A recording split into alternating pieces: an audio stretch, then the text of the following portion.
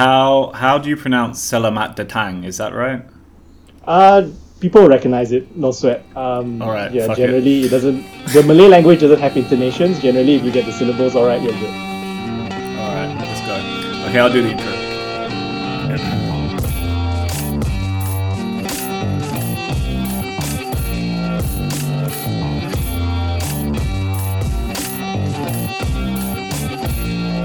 Selamat Datang, and we're going south of the border down Malaysia way today with our friend Jeremy Lin from Imagined Malaysia. So Jeremy, welcome.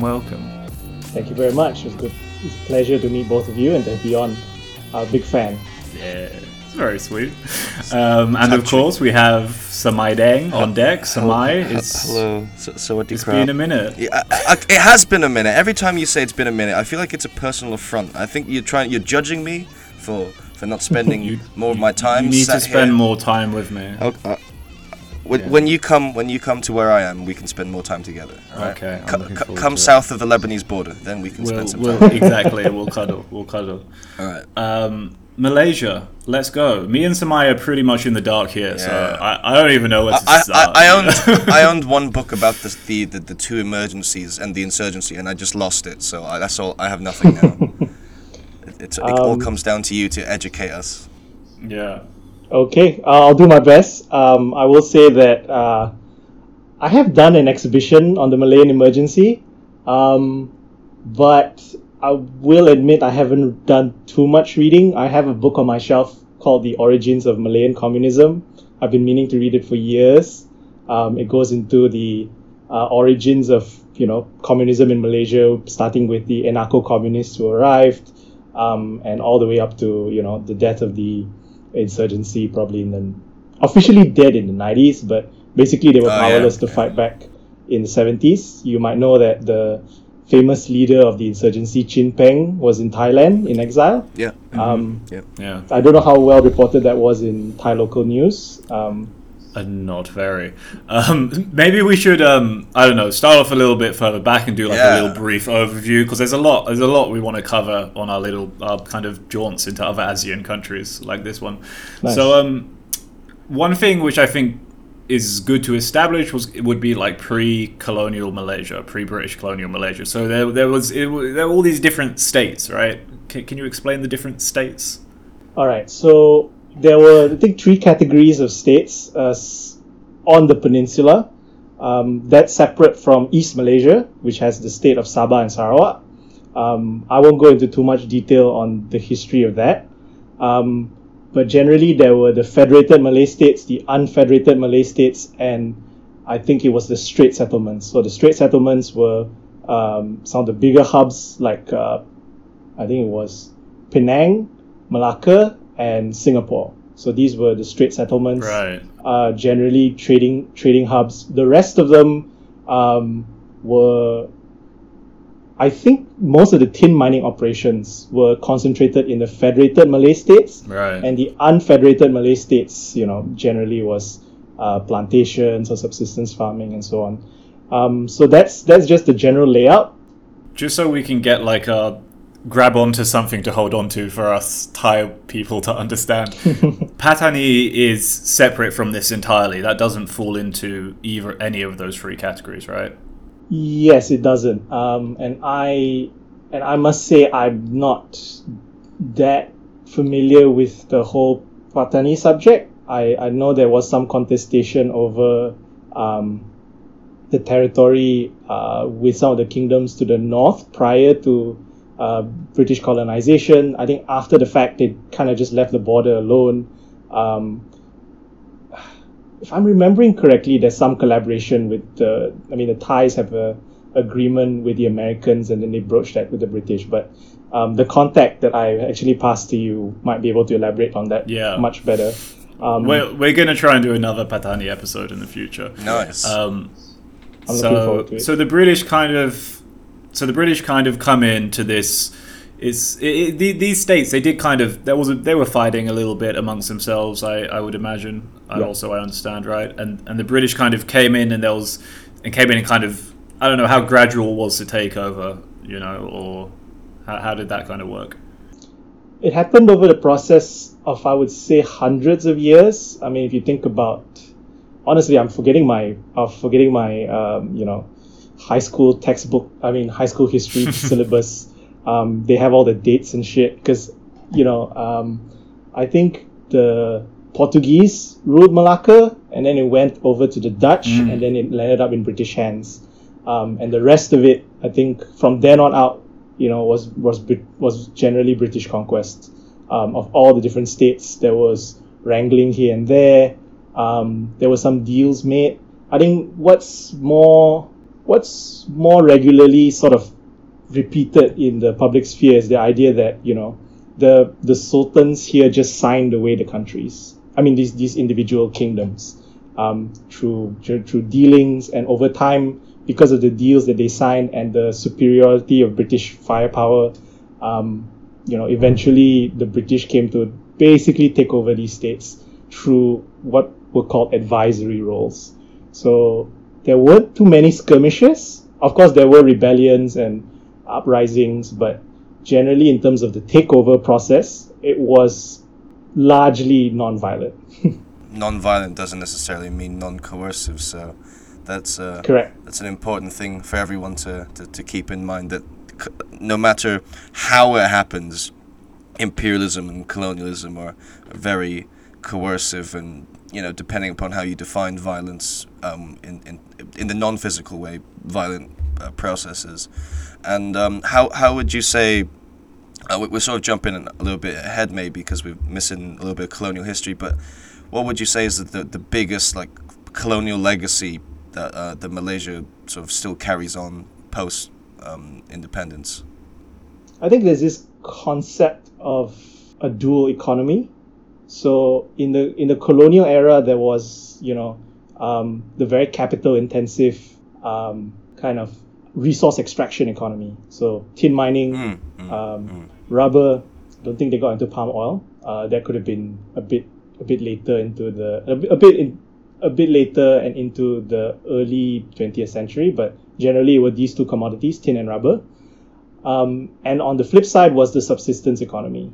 This is a great jumping off point because you're asking about the colonial economy. Like I mentioned, there's this dual economy, and race plays a really big role in terms of the framing of a lot of this discussion. Because even before the British arrived, migrant Chinese labor was brought from the mainland over to Malaysia to mine the tin. We have stories. I think the founder of Kuala Lumpur is some Chinese dude, and there were a lot of these. I don't think the secret societies emerged later, but there were kinship ties that allowed for a lot of this migrant labor to show up. So by the time the British arrived, the flow of labor from China was continuous. I don't have the details of the flow back, but there were some. Go ahead, Gabriel. Can I ask? In Thailand, there was a very similar thing. You had this kind of they call it coolie labor, right, coming into Thailand, and at that time they kind of formed the budding bourgeoisie, because they weren't the native, I suppose you could say, Thai people were bound to the land typically, whereas Chinese people coming in were free to, supposedly, there's still coercion under capitalism, but were free to enter into capitalism, right? Was that a similar situation? It was for that small layer of merchants, but a large group of migrants were brought here. And this, I don't have the exact figure, but I would guess between 80 to 90% of the Chinese who currently live in Malaysia are probably from this class. I will get into the Chinese capitalist class later on, but it's similar to Thailand. They did have merchant class here, and our history textbook tells us the Indian labor also had a similar merchant class. I think they were called the Chitia. So this was of different. For India, I think it was of different. What's the word for their subgroups? I'm trying to remember. Castes. Yep, different castes. Yeah, so higher castes. Indians who came here were of the merchant class. The lower castes were brought in as laborers for the plantations. And so Chinese were generally involved in tin mining, concentrated in the urban areas. Small group of them were merchants. The Indians came later because that was obviously because of British control of colonial India that they were able to bring in an immigrant population. They brought in not just the people to work in the plantations, but they also brought certain caste groups to be supervisors. And so you can speak to Indians here generally who are English educated. Chances are they may have come from this supervisory class of slightly upper caste groups. This sort of the different races being in different management position, one in a management position, one in a sort of a labor position. What was the reason behind that? Because it reminds me of like when the Romans came to Britain and they put people from like North Africa in charge of the garrison, so they would feel more they wouldn't feel as related, or they wouldn't feel empathy towards the Britons or something like that. Is there any relevance? I was just going to say that also sounds similar to when I think it was Chulalongkorn had samurai guards, right? yeah. Okay. Yeah. So what was behind the that kind of dynamic? For the Indian case, I don't know. I've never really asked that. I think it was a deliberate strategy because I think it was more familiar. They were probably they probably knew the language to some extent. But I won't authoritatively say I know. I was once talking to he's a professor. He's half Tamil and half another group. I don't remember. And okay.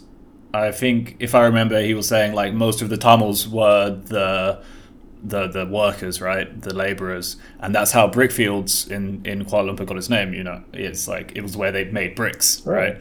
Which now today is like the Indian neighborhood. Anyway, he was saying like, on his, I guess, mum's side, they were Tamil, they were workers, whatever, like almost slaves, as he said it. And the other side was from, I think, northern India or something like that, and they were like the administrators or something like that. Yeah, that captures it quite well. Colleagues friends of mine have done better homework in terms of the indentured servitude systems that were set up in terms of bringing migrant labor in from India. I can't speak for the Chinese ones because the Chinese ones, personally, I myself am 5th generation, so that's quite far removed. And so, in terms of new flows of immigrant labor, that kind of slowed down. Sorry, can I ask, just to get a sense of like how long these ethnic identities remain in place? Like, you're 5th generation. Do you speak any Chinese languages? I went to a Chinese school. That wasn't so much because of my parents. Yeah, and my parents didn't bother to teach me the dialect because English was clearly the superior language when it came to advancing your career or getting around in Malaysia. So, but you can speak some.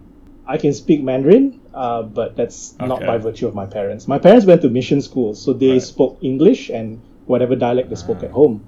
But it's pretty rare for like ethnic Malays to speak Mandarin, right? This is a bit of a segue, but what's funny right now is that the quality of Chinese medium schools, the quality of education there is much higher. And so, Malay families recognize this and are willing to put up with the fact that Mandarin is such a hard language to learn. They're willing to send their kids to these Mandarin schools to get ahead. So I had 2 or 3 Malay classmates, and 2 of them were not of mixed family. They were purely Malay, and they decided they needed their kid to go into this system to get ahead. Okay, yeah. I mean, it's so complicated, the ethnic mix-up today. But I guess, like you say, we're getting ahead of ourselves. We could go back to the colonial era, just to, put that under the microscope a little bit more. Yeah. I will apologize that this might not be satisfactory to people who are interested in the more sort of cultural aspects, because I've read books on capitalism, and a lot of industrialization. Yeah. And so the Chinese population, when they were brought here to do tin, were increasingly displaced from the tin industry, because when the British came in and took over, they brought in more capital-intensive sort of tech. They brought in dredging machines. They didn't need to, bend over and use the pan and try and get the tin out of the ground. They had machinery to do that. So there was an increasing displacement. as the 1850s rolled up all the way up to like probably the pre-World War II. You know, tin was a huge industry for the UK, and you might be able to imagine why they were canning a lot of things. So tin was an essential component of the canning industry. The other side of it was rubber, and rubber was primarily pursued by the Indian migrant labor, and so they would be making these deals with the royalty and the feudal class to be able to acquire land, because much of this land, if it wasn't forested, belonged to the Malay peasantry. And a lot of popular history suggests that the Malays were not suitable for this. Well, not that they were not suitable. They could not be pushed or were not willing to partake in this really exploitative process of tin mining or working in a plantation. And so the British strategy was to have indentured migrants work these industries and leave the Malay peasantry largely alone. And so they ended up just sticking to the subsistence sector. Of course, their feudal class became British administrators, and obviously the royalty just does what the royalty does. It, probably just collects tribute or whatever. So that's largely the class layout of the three major races in Malaysia, right? They all have an elite class. They all have what look like a supervisory or capitalist class, and then there's what we could consider like the proletariat or the peasantry overall. And some of that was British constructed. Was there much antagonisms between those different, either between classes and between ethnic groups as well, or was there any inter-ethnic class solidarity during colonial era? Good question. During the colonial era, it was tough to talk about inter-ethnic class solidarity because the working class were largely Chinese. The peasantry was Indian and Malay, and they were split. And I think I was reading an article from a colleague of mine, there were instances where Malays, were paid to be strike breakers.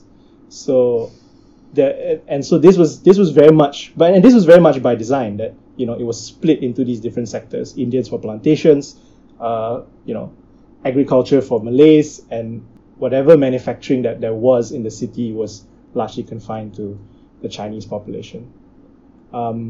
We were trying to dig up histories of inter-ethnic sort of solidarity, and I guess there were moments of that, particularly on the left, but it was heavily Chinese dominated.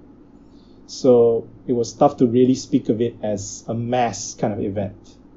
Yeah. So then World War II comes along, and of course Japan takes over the whole peninsula. Was there much resistance to Japanese rule, like there were in some other places, or like Burma, for example, or not so much?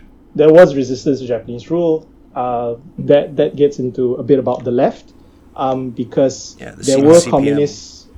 Correct. There were communist regiments who fought alongside the British, and the Japanese occupation really inflamed inter-ethnic tensions in a way that maybe you don't see that in Thailand, but I guess this is a bit more similar to the Yugoslavian sort of situation where the Croats were collaborationists.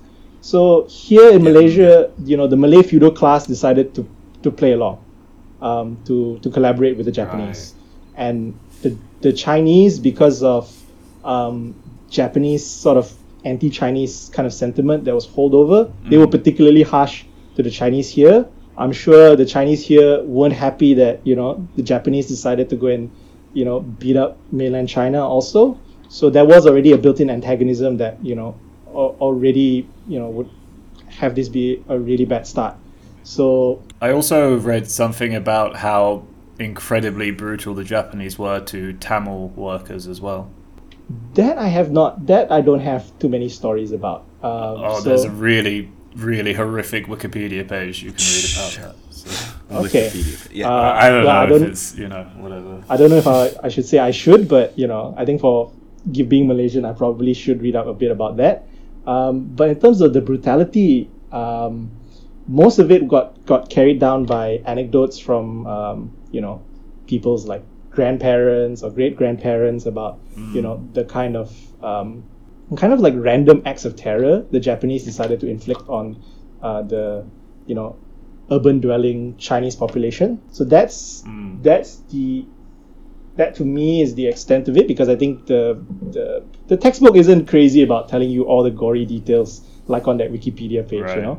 So it kind of glosses over it. So you're not having to ask your friends and all that. So was the communist movement that was fighting against the Japanese, was that predominantly Chinese? It was. Yeah. There were instructions from, I believe these were instructions from the Comintern or the Communist Party that was looking over the CPM here. I believe it might have been the Communist Party of Vietnam. Reprimanded the communist leadership here for not figuring out how to reach out to other races. It was predominantly Chinese. Right. There was some Malays in the leadership, but that was really small, like one or two kind of thing. So it became largely a sort of racial issue, and you can see that play out in the news today, where the parliamentarians will, just use communists like a slur to sort of badmouth or just curse at Chinese politicians in parliament. Yeah. Right. Yeah, it's similar to the Communist Party of Thailand was predominantly just Chinese in the beginning, and that's why a lot of the analysis was adopted directly from the Communist Party of China. So a lot of it was sort of the Mao Zedong thought. And secondly, my favorite part about the communists in the Second World War in Malaysia is that, after they fought alongside the British, they were given medals, and then immediately 3 years later decided to embark upon an insurgency. And it just I don't know, it just makes me laugh. That rose. Yeah. And it was probably some of their guns. Yes. Yeah. Yes. And their tactics and their everything. They knew because they would have been told how to do the. So it was. Well, this story is not a unique one, frankly. Exactly. Like in Vietnam as well. Just think about Ho Chi Minh and fighting against the Japanese and. There's the Southeast Asian solidarity, the Southeast Asian shared history. and Seritai as well. Seritai, yeah. Which vaguely turned into the insurgency. Yeah. Anyway, sorry, we're running around. So can we get on the road to independence then? Yeah. Independence kicks off. The Malaysian economy is still incredibly tied to the British economy, and that was really by design. They had crushed. By the time of independence was 57. 48 was the declaration of the emergency, where they just went around trying to eliminate the communists as fast as they could, so that in preparation for this independent Malaya that would serve colonial interests. So when you said they were trying to eliminate the communists, what was that? Was that like the massacres that happened in the other moments of the insurgency, or was that something else? It was those moments, and coupled with that, the crushing of trade unions. Because the communist threat was, a very convenient excuse to crush trade unions across the board, but they were not completely defeated. They would be defeated a little bit further down the road. So, But that's interesting, seeing that technique of, we know independence is coming, let's make sure that this doesn't fall into leftist hands, and we'll eliminate as many leftists as we can before independence. It's an independent state that serves our needs. Exactly. So it's even there are people on the left who are like, we do live in a post-colonial world, and it's like, kind of, I really don't buy that. Yeah. Well, there's an interesting twist that will come a bit later. Yeah. And it's questionable whether it does serve their interests anymore. But I'm getting ahead of myself. So independence kicks off. Sorry, before we get onto that, I feel like we've kind of skipped over the communist insurgency. I mean, and actually, Samaya, I know you know quite a bit. You're a bit of a counterinsurgency head. I like counterinsurgencies, not because I like countering insurgencies, but because I like to learn about how to counter insurgencies and then counterinsurgencies. Indeed. Well, no, I was just thinking about how, as far as I understand, sort of the way the British operated sort of created like the concept of search and destroy, and the way in which counterinsurgencies in sort of Southeast Asian nations would be carried out. So one question I would probably ask actually is sort of how was like the local, I guess, Malay ruling class sort of involved in the counterinsurgency efforts? Because I know that if in the case of the CPT, because it was the Americans helping the Thai state, the Americans were all about the bloodshed and brutality thing, and not saying the Thais weren't, but then the Thais were also like, well, let's also try and approach this from a political point of view. Let's try and pull away the CPT's platform. If they want development and urbanization, we will do the development and urbanization. What sort of happened in that kind of sense, if anything happened in Malaysia? At the elite level, I can't say that there was too much. So obviously, because this was a largely ethnic Chinese communist insurgency, the Chinese elite, tried to be like, let's remain united for, a prosperous Malaysia, this kind of like banners and all that. So they did do their best, but the elites didn't have to intervene too much because, it's suddenly all coming back to me now, they developed this sort of tactic to isolate, both the Malay peasantry, the Chinese, the small Chinese peasantry, because there were some who engaged in the rubber industry, and the indigenous people. So they established, and they also tried to sort of centralize or sort of consolidate some of these Chinese populations. So around Malaysia you will see these things called new villages. So new villages were basically military encampments. So they would bring people there, watch them, and make sure that they didn't provide the communist insurgency resources. Right. That sounds exactly the same as the I forget what it was called, the strategy in Vietnam.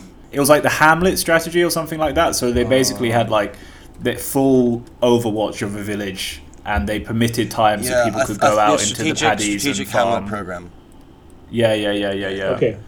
Like basically controlling is basically turning a village into a prison camp, essentially. Yeah, just and they'd watch who goes out in the nighttime to go join, who puts on their black pajamas and joins the Vietnamese, is how the song goes. But yeah, I gather that like these strategies were really developed by the British. These counterinsurgency strategies were developed by the British in Malaysia at this time, right? Yeah, there were Guardians. I forgot was it a Guardian article, but basically there were Americans who came to the UK to learn about this counterinsurgency tactics, and I think there's been unearthing of documents that they used chemical weapons here also before they were ever deployed in Vietnam. And I'm trying to remember if it's exactly Agent Orange, but I don't think so. I think it was a different kind of chemical that was used. But, prototype, yeah. It was brutal. Agreed. People can go and look up the photos, I guess.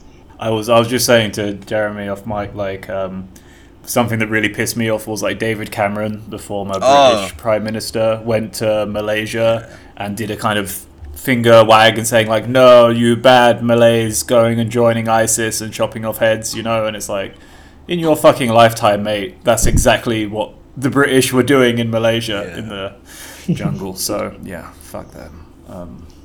He probably didn't read that part of British history, and like it or not, the Malaysian textbook is invested in erasing part of that history also, because it ends up being very pro-British. It talks a lot about it talks about the Malay heroes that we should look up to, because they led uprisings and all that. Fortunately enough for these Malay nationalists, they're all Malay. And so you end up with a picture that the British really didn't do any harm here. So that's what most Malaysians believe about the British.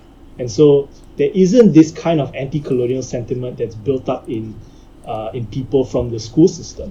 you end up learning it from the outside or reading articles or Wikipedia. So that would be one of the colonial legacies that I would point to as pretty bad. Yeah. Yeah. I mean, that's the case across the formerly British, the former British colonies that I've been to. Like, I've spoken to people about like what the British Empire did in these places as a fucking Brit with my accent and what have you, and they're too chill. I'm like, no man, come on, be annoyed. Why am I angrier than you? Yeah, they say that. It was seriously like in Burma, in Malaysia, like pretty much everywhere. I hope it's a little better in India because I'm sure they were more brutal. Maybe, right? Dude, absolutely. Yeah. 4.5 years and I never stopped getting shit. I'm kidding. Oh yeah, you used to live in India. Yeah. Okay. Wait, did you actually ever get shit? No. I never got shit. Because look at me. Never. Well, I guess you. Yeah. And I spoke with an American accent the whole time I was in India. Okay. Independence kicks off. All the sectors that I've described largely remain the same. There was no large economic shift in one direction or another. And I'm sorry to interrupt you so soon, but what is the big driver for independence? Is it Malay nationalism or is it an inter-ethnic kind of nationalism? So it was an elite compromise. All the major parties of the alliance that pushed for independence were generally represented by these capitalist or feudal classes.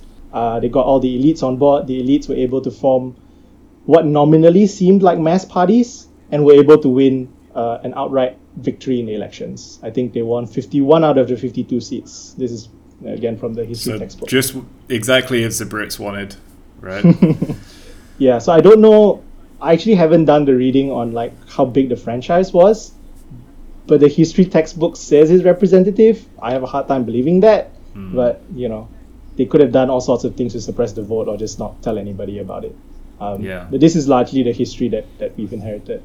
And so post-independence, with the economy basically the same, a lot of people were in poverty or immiseration.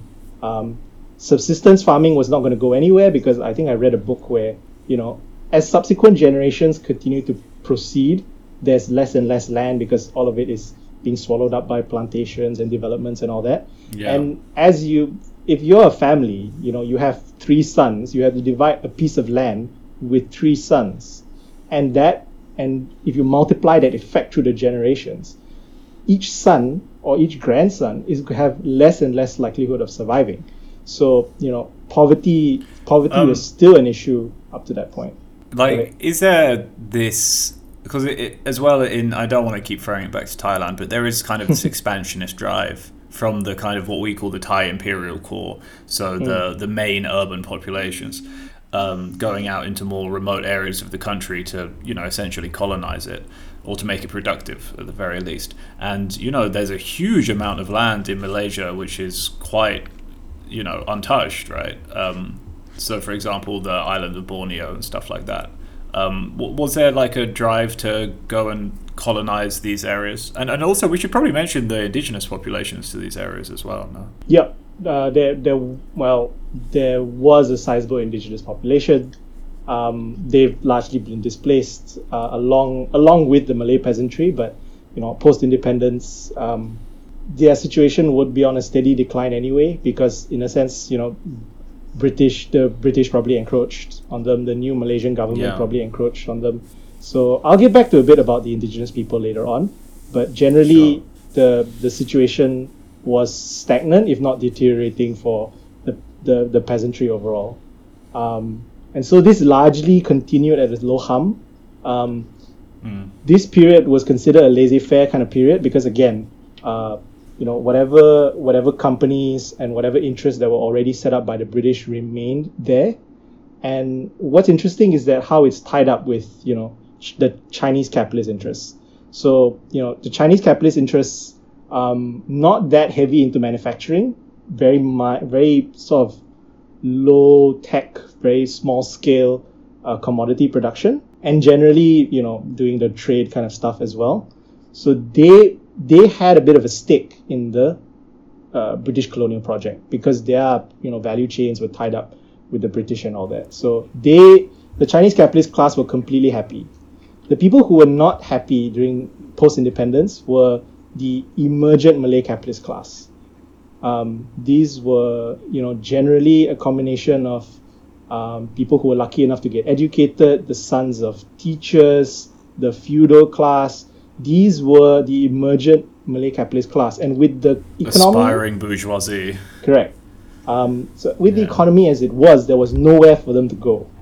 A lot of these sectors were kind of locked off. They had economic congresses to try and figure out what can we do about that. And so the second prime minister was very caught up with a lot of this economic empowerment kind of language. The second prime minister, Tun Abdul Razak, himself was a Fabian socialist, someone who when in the UK, right, was part of the Fabian Society. I was trying to look up if he had any connection to Nehru or had ever met Nehru, but I couldn't find it. But it could see a bit of a parallel. Yeah, there was a real breed of post-independence leaders at this time from colonized countries, like Nehru, obviously Sukarno, particularly in this region. So, of course, Malaysia had one of these leaders for a little bit, and they were all these kind of socialist, kind of not, and this kind of this was the classic third worldism, right? Not in the Maoist sense. Yeah. And these leaders are all completely dead, and so is their relevance to modern times, frankly, as well. Well, but these guys would be era defining. So just for the time, just for a bit of narrative, this story culminates in the 1969 May 13 riots, something that's continually touched on in Malaysian history. There have been stories and allegations that this was a completely planned op by the second prime minister and this emergent Malay capitalist class, so that it would create that moment of emergency. So the pretext for it was the huge losses of the alliance in the 69 elections. There were rumors of a riot. The riot took place, I think the death toll was in the hundreds. The country was... And this was urban Chinese mostly, right? Correct. This happened, at least from the stories I've heard, mostly in the urban areas, because it was an inter-ethnic conflict between the Chinese and the Malays. And this was perpetuated by the idea that the Chinese controlled the economy.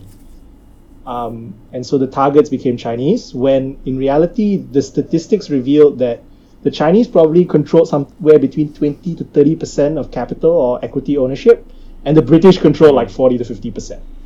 So this was completely a perception thing. So post the emergency that was declared, and the reordering of society, the three main parties that made up the alliance became a bigger coalition, started swallowing up some of these left-wing groups also, to try and build a sort of big tent. And so that kind of social arrangement started carrying on from 71.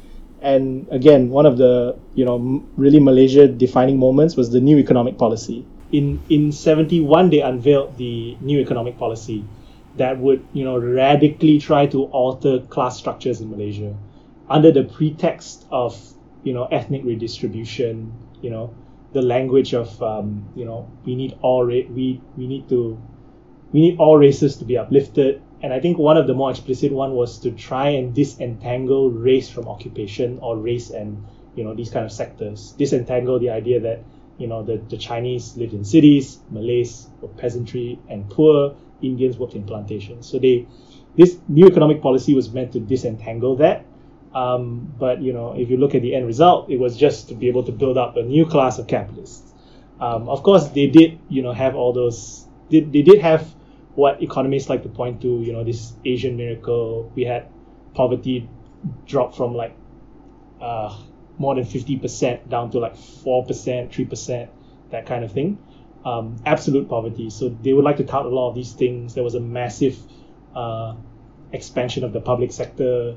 They embarked on this before the new economic policy, but there was resettlement schemes where they would go into plantations, and this had a more racial emphasis post the NEP. So these plantations that they were being set up the new ones were already being set up by Malays for Malays, but there was an increasing effort to push the Indian proletariat or the Indian peasantry out of these plantation sectors. And so that got increasingly replaced with Malay plantation workers, or quote unquote co-owners or settlers. It's a very ambiguous kind of process they went about. Partial land reform. The state held the land in trust for this particular ethnic group. And what is the role of... Is this the kind of time that Islam starts rising again? Am I right? Or like Islamic sentiment in a Malay nationalist sense? I would say not. I would say, people... No. In the popular imagination, the Islamic sentiment doesn't really rise until later. When Mahathir takes over. And there have been some sort of theorizations about why, because obviously Islam was around, but there wasn't institutions built for Islam until the Mahathir era. This is probably the period where the labor independence was completely wiped out, because they needed foreign capital to arrive to build up the Malaysian economy. So those two prime ministers, it was export-oriented industrialization, this massive expansion of the public sector. And so this Malay capitalist class, basically got what they wanted. The Chinese capitalist class, to some extent, was sidelined, but not fully sidelined. This is the period all the way up to today, where the emergence of the Malay middle class and all of that begins to take shape. There would be things like racial quotas for universities to try and get more Malay students.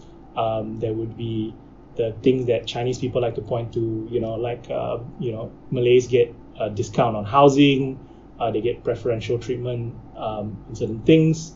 They also have a condition where, if you're a foreign company, even if you're a local company, I think they may have relaxed this a bit, but in the past it was 30% of your board had to be Malay. So that this was a way for them to quickly entrench Malay ownership and equity within the society. So they probably got up to 20%, but it wasn't the number that they wanted. So they would have to keep pushing the years after that. So this is just the rough story of the second and third prime minister. The exciting part is the fourth prime minister, Mahathir.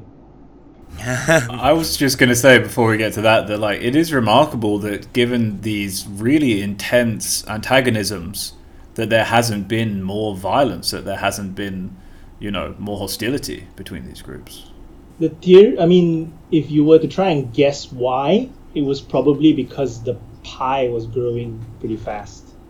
Groups that were left behind were obviously the indigenous people, because they were not integrated into mainstream society. The Indian peasantry, because they were pushed out of the estates. And so you can go and watch an Al Jazeera documentary on this. They've become sort of an underclass or lumpen proletariat, sort of, because right now, the proletariat in Malaysia aren't Malaysian. It's all migrant labor. These are the people who occupy the factories and all of that. So Indians really don't have anywhere to go after being pushed out of those estates. They weren't supported in the way Malays were and all that. The Chinese, it sounds really essential to say, but it sounds really essentialist to say, but we had our own set of institutions which the Chinese elite supported, so that social mobility remained high. Chinese tycoons would regularly give you money if you scored straight A's in exams, and there would be these guilds that were tied to names and all that. So there's a very Orientalist kind of explanation to why the Chinese were all right. They didn't have to resort to violence because they weren't left behind. They are probably the ones that have the most rag to riches kind of stories in Malaysia. You see that in the news fairly regularly, and so this is sort of an anecdotal kind of explanation of why there was no violence. when we went to the Labour Museum, we saw like about the Chinese, with like the secret societies and that kind of thing. Like, how was that linked in if at all? Like, were there like Chinese secret societies in Malaysia, or so how did that play into their ability to sort of, not bring the, like sort of maintain a sense of social mobility? It's not linked to those secrets. I mean, it's not linked to those secret societies. But as far as I know, what did the secret societies do? Because I just like to hear about secret societies. I think it was similar to the story back in mainland China. Secret societies became one of the cells or vehicles for the transmission of communist and anarchist sort of ideology. It plays out a little similarly here. I don't know what happens to them after the communists kind of come to power. It's possible that these networks kind of dissolve. What remains are these elite institutions, the guilds. So if I have a certain surname, sadly I'm not one of the ones that are more prestigious, but if I had a certain surname, I could walk up into the guild and could I have a scholarship, or could you help my family out? There was a certain amount of access to that. But even without that, Chinese elites are the ones setting up these Chinese schools that have high quality of education that Malays are trying to get into. So there is an elite support structure that seems similar to sort of like the Jewish story in America, where the elites don't really forget about the rest of the community. There is a kind of kinship network that continues to build, and they build institutions. It's not a handoff. They build a school, or usually it's more than just a charity. So that's kind of my explanation of why the Chinese haven't taken up arms. Well, Chulalongkorn said Chinese are the Jews of Asia. So it wasn't Chulalongkorn. It was. Was it not Chula? Oh, you're right. It's always misattributed to him. Who? It was one of them. Yeah, it was Rama 6 for Juralwood. Rama 6. Okay, sorry. So when Mahathir kicks in, he tries to emulate the Korean model. And this is where I can get into some. I think I explain how this kind of works in the global scheme. But basically, he goes about doing heavy industrialization. We go into all sorts of strange things like chemicals, steel. Famously, we'll try to make a car, and that only partially works out for us. What else? Cement factories. The Malaymobil. They didn't call it that. They called it Proton instead. I don't know if that was the best move. But yeah, we're stuck with it. So this was actively trying to build that industrialization base similar to Korea, where they believed that they needed to move up the technological chain, and so they went on to heavy industrialization, tried to emulate them, but with a twist. He wanted the Malay agenda to be moved. So Malays would helm all of these big industries. Malays would be the one to staff a large number of them. Of course, there was participation from other races, but the big project was to create this Malay entrepreneur class, or the capitalist class. Because what was interesting up to that point is that, in spite of the aspirations of this Malay capitalist class, they couldn't take off on their own. They constantly needed the government to hold their hand through all of it. And so that led to a lot of state expenditure, a lot of allegations of corruption, and all these heavy industries lost money. I think they closed down the steel plant, they closed down the chemical. I mean, the chemicals, I think might have sold it off, but it's all gone. I have one family friend who's Malay, lived in England for a long time, and he's we say like self-hating Jew. He's like a self-hating Malay, and he's like, oh, us Malays, we're lazy, we can't do shit, we need people to help us. This is kind of like a joke stereotype, right? Yeah, and people feel insecure. People feel the need to tell you, like, I earned my scholarship, rather than the government handing it to me, because of this legacy of the government having so heavily intervened to create this capitalist class, to create its own middle class, and the middle class would largely be built through the fact that Malays were heavily absorbed into the civil service. Because if you get into the civil service, you get a stable salary, you have a 9-to-5 job, it will guarantee that your kids will at least be at that level, if not higher. So they had to engineer their middle classes. So, all of this is in the name of producing the Malay capitalist class, and he continues to go about this primarily with foreign direct investment. So this ties up to this Mahathir era sort of culminates in the Asian financial crisis, where we were recording, 8 to 10% growth primarily from FDI. Thailand has a similar story where hot money just suddenly flows in really fast for that 10 to 15 years. And, we think we're hot shit, we think, we've made it. Yeah. We think we've found a model that will work forever. A lot of these industries were over-levered, and, a lot of them went bust during the crisis, and the capitalist class had to recalibrate.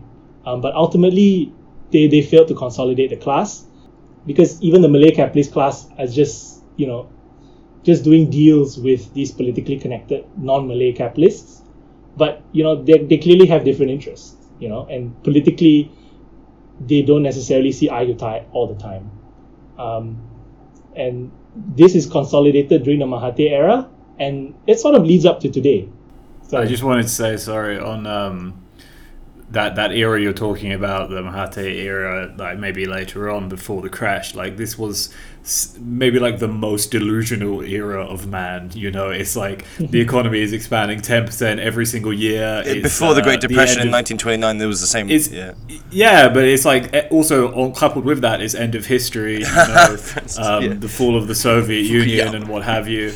And then everything just comes brutally crashing. We should do an episode on the Tom Yum Goong crash. We should. I think that actually maybe excellent. In our Taksin episode we'll go into that surely. Yeah. Do you call it Tom Yum Goong crash as well in Malaysia? No, it's called the Asian financial crisis. 97 to 98. Boring. Called the Nasi Penak. At least blame it on the Thais. At least just say the fucking Thai crisis, because I mean here, because of anti-Semitism, I think we blame it on Soros. I think that's oh nice. I think so, because he's a currency manipulator. No way. It's true. That is insane. That's actually a perfect segue, because I did want to talk about the rise of George Islamic Soros. Malay nationalism. Funder of this podcast, George Soros. Yeah. So how does, because like there has been this rise of nationalist Islamic sentiment, right? I would imagine it would have started around this era. It started during the Mahathir era, later into it. I think it was the mid to late 90s.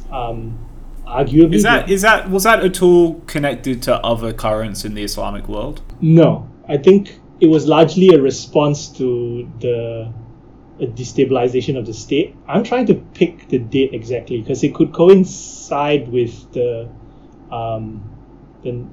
Asian financial crisis, but maybe not. Yeah, that's kind of what I was imagining. How is largely explained why that was necessary was because they were largely competing with the Islamist party here, and they needed to, and there was a point of sort of, I wouldn't call it a social crisis, but they needed to consolidate their position. And so Mahathir was the one responsible for setting up things like the Department of Islam within the Prime Minister's department that would go on to do all sorts of really stupid shit, like they would on Valentine's Day go out to parks and try and actually harass or arrest people, Malay people, and then there would be raids on hotel rooms to check that only married couples were staying over, it wasn't unmarried couples and all that shit. So there's a lot of that still happens now in Thailand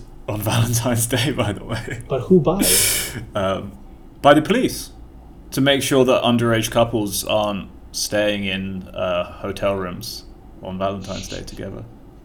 Seriously, yeah. Under the pretext, I posted on Dindeng about it. Of virtue. What do they call it? Virtue. I don't fucking know. No. In the constitution, good values and morals or something like that. Yeah. There we go. Good morals. Yeah. You need a nice, vague constitution so you can do whatever the fuck you want. Yeah.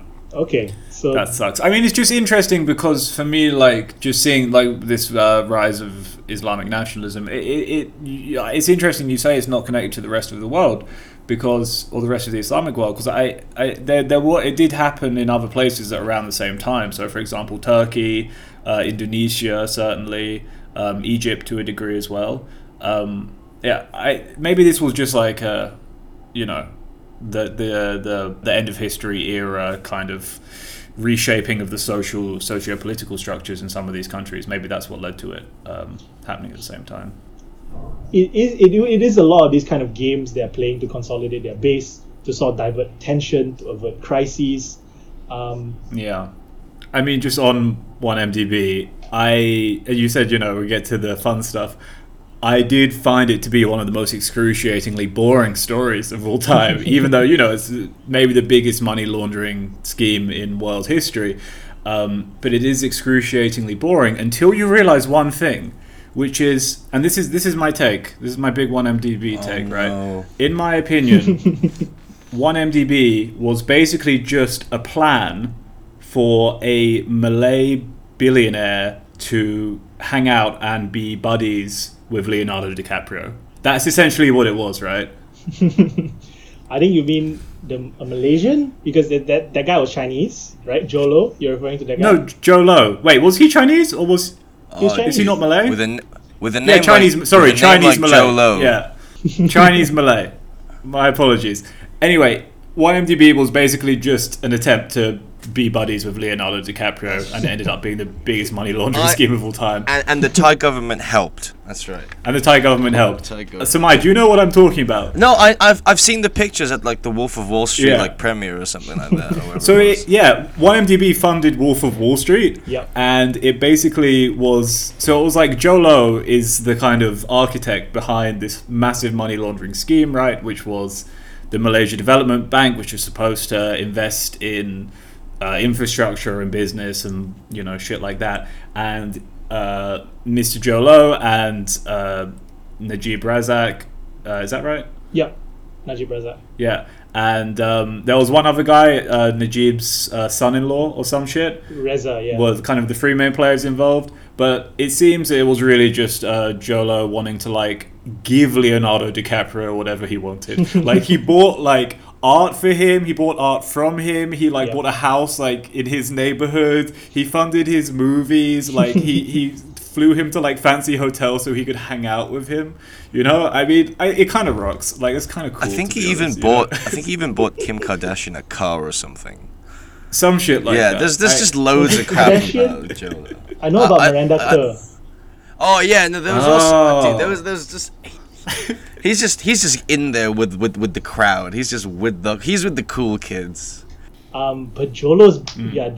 I think they describe Jolo as the LinkedIn billionaire.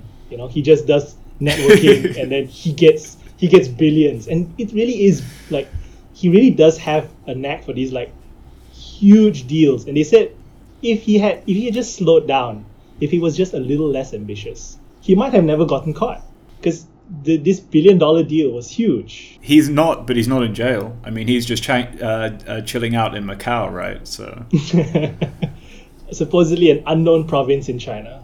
Well, Macau is an unknown province, yeah.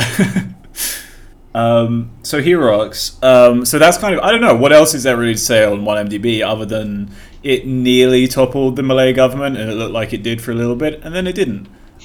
Which kind of shows the futility of the Malay political system, right? Is you have the biggest money laundering scheme in history being exposed, and pretty much nothing changes.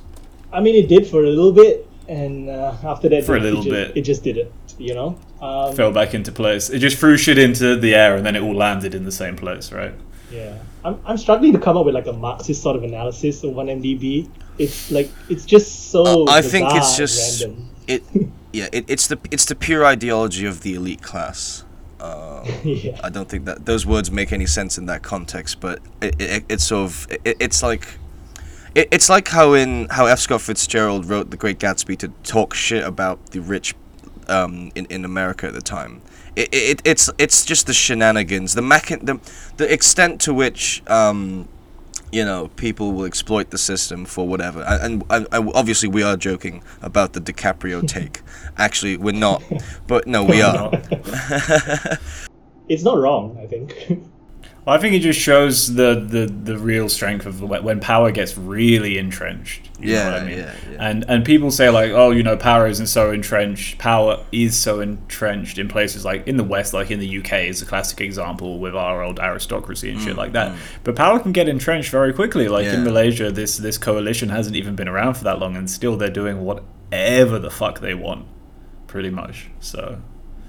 Yeah, I mean, they're used to the levers of power. There are a couple new players, but generally the guys. Yeah. All the guys are from UMNO. The guy who's from Mahathir's party after he left it, they're all from UMNO. They're all Malay nationalist parties. So, it's. But back to your point about power being entrenched. I don't know if that would be my takeaway. I'm like, the takeaway is probably that elites are pretty stupid. Because Jolo beat all of them. That's the real conclusion, I think. Yeah. But did he? You know what I mean? Like, it all worked out for pretty much everybody in the end. Only one guy really loses out on this, and his punishment is to just chill in a giant casino in Macau for the rest of his life. So, I mean, there weren't really not many heads rolled. Let's put it that way. Wow. No heads have rolled. Yeah. Exactly. Exactly. One of these BB CEO hasn't even gone to jail or anything for covering it up. So it's all still up in the air. Goddamn corner and just right. goes, you need to start another insurgency. The Spectre of Champagne, yeah. I would ask him where I get the funds for the guns. So, so you got to do some deal with the Brits. You got to grow some drugs or something. That's probably. Oh yeah. There's two options, right? One, you got to grow some heroin, or two, you've got to do an alliance with the Brits or the Americans at some point, and then turn the guns against them. Yeah. That sounds about right. How Asian insurgencies got going in the past. So. I mean, didn't end well for the Kurds, so I'm not inclined to for the Americans. Hey, it's not over. It's not over. It's not over, but the Americans are gone. It's not over until the fat lady sings, and the fat lady in this case is Abdullah Öcalan, and he's not singing. He's busy writing. He's writing in prison. I hope. I'm hoping he makes it. Anyway, I think this is probably definitely a bumper episode, so we'll have to call it a day. And do you want to plug Imagine Malaysia? And you have some other projects, right? I'm part of a history research organization called Imagine Malaysia. The website is imagine.my. Imagine with a D for Imagined Communities by Benedict Anderson. The other thing I'm a part of that I write regularly for is Malaysia Muda. It's Malaysia Muda MUDA. You could just Google that. Something should come up. And that's it from me. Amazing. Thank you so much. All right, folks. Samai, have a good one. Yeah, you too. And cheers, mate. And we'll see you next week. All right. Bye-bye.